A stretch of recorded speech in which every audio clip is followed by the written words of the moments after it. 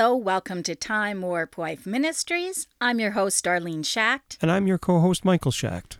And this is 5 Minute Marriage.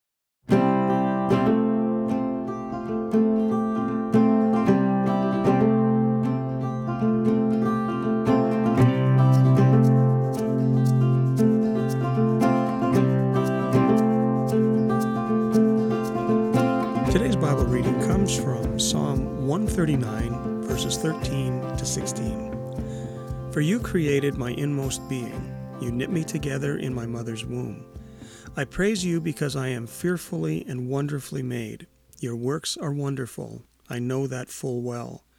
My frame was not hidden from you when I was made in the secret place, when I was woven together in the depths of the earth.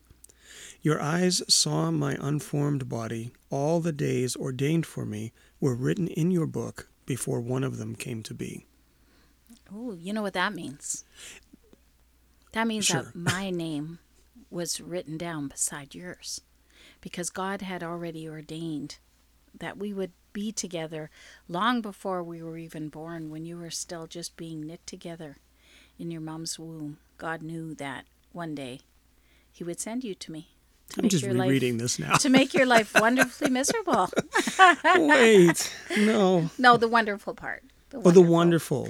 And it's Okay. funny because I don't think that God could have created any people more differently than He created you and I. Oh, yeah. And yet when we were dating, you start talking about all the things that you have in common, and we both like the same kind of houses, and we both liked, we both went to church, and we both liked the same kind of songs, and there were all those things that we had in common. But as we started living together, then we started to notice, we're not so much the same, and that God has created each one of us differently. And it's really learning to accept that the differences in another person, and to see that God made them so wonderfully the way that they are, even though they're a lot different from you, and even though they have different ideas and expectations, and they'll make different decisions than you based on what they've been through in their life. We're both going to have two polarizing ideas on some of the same topics, and yet it's so beautiful how God knit you back then and continues to knit us both together as one.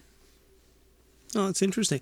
That was a version, and this is the part that I struggle with a little bit, is that I'm familiar with certain versions of certain passages, and so when I read this one, it's almost like I've never heard this before.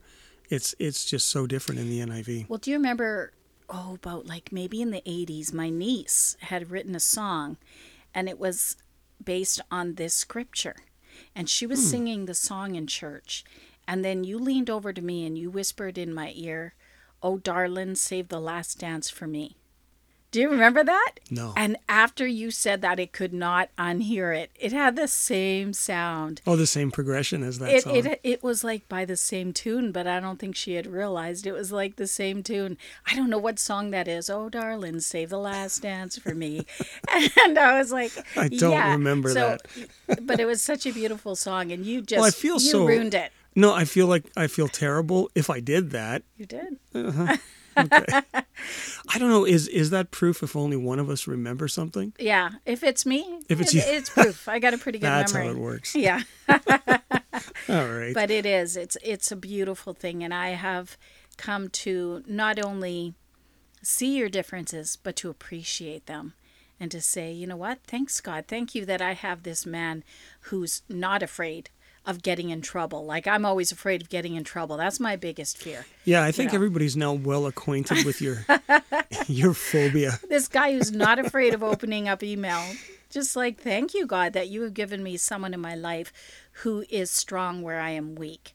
And it says that, better are two people, for when one falls, the other one can lift them up. And that is that is so true. And you'll have to forgive my voice; it's kind of in and out here. But yeah, you know what? Everybody has, I think, the things that just sort of work on them a little bit. And some things you can do well, some things not so well, I mean, I feel that this year it is a struggle for me, just because of the change. the massive amount of change that has happened over the last 4 months, I think is still just got me reeling, where you don't feel that as much. No. And so I don't get stressed out about big things. I get stressed out about little things, like opening up an email. yeah. It's just the weirdest thing. Okay, well, I got you covered on that, Yeah. so don't worry about that. But I mean, I could lose everything, lose my house, lose my job, lose everything. And I'm just like, yeah, Whatever. I'm okay with that. I'm fine. I'm still good. Yeah. But then, send me an email and I'm just like, Oh, no. I'm getting stressed out. I know that up. I've had to say to you, I'd call over from the office. Oh, can you, so-and-so, sent an email. Could you get back to her right away? And you almost freeze in terror because you're just expecting, I don't know what it is you're expecting, but you're expecting the worst. And it would be funny if you weren't so terrified. But yet the Bible says that, there is no fear in love, and that, as I don't know what other verses are, but I understand that as believers, we should not have that fear. Mm-hmm. But aside from that, where I am weak, you are strong. And that's the big thing Yeah. that I am so thankful to God for.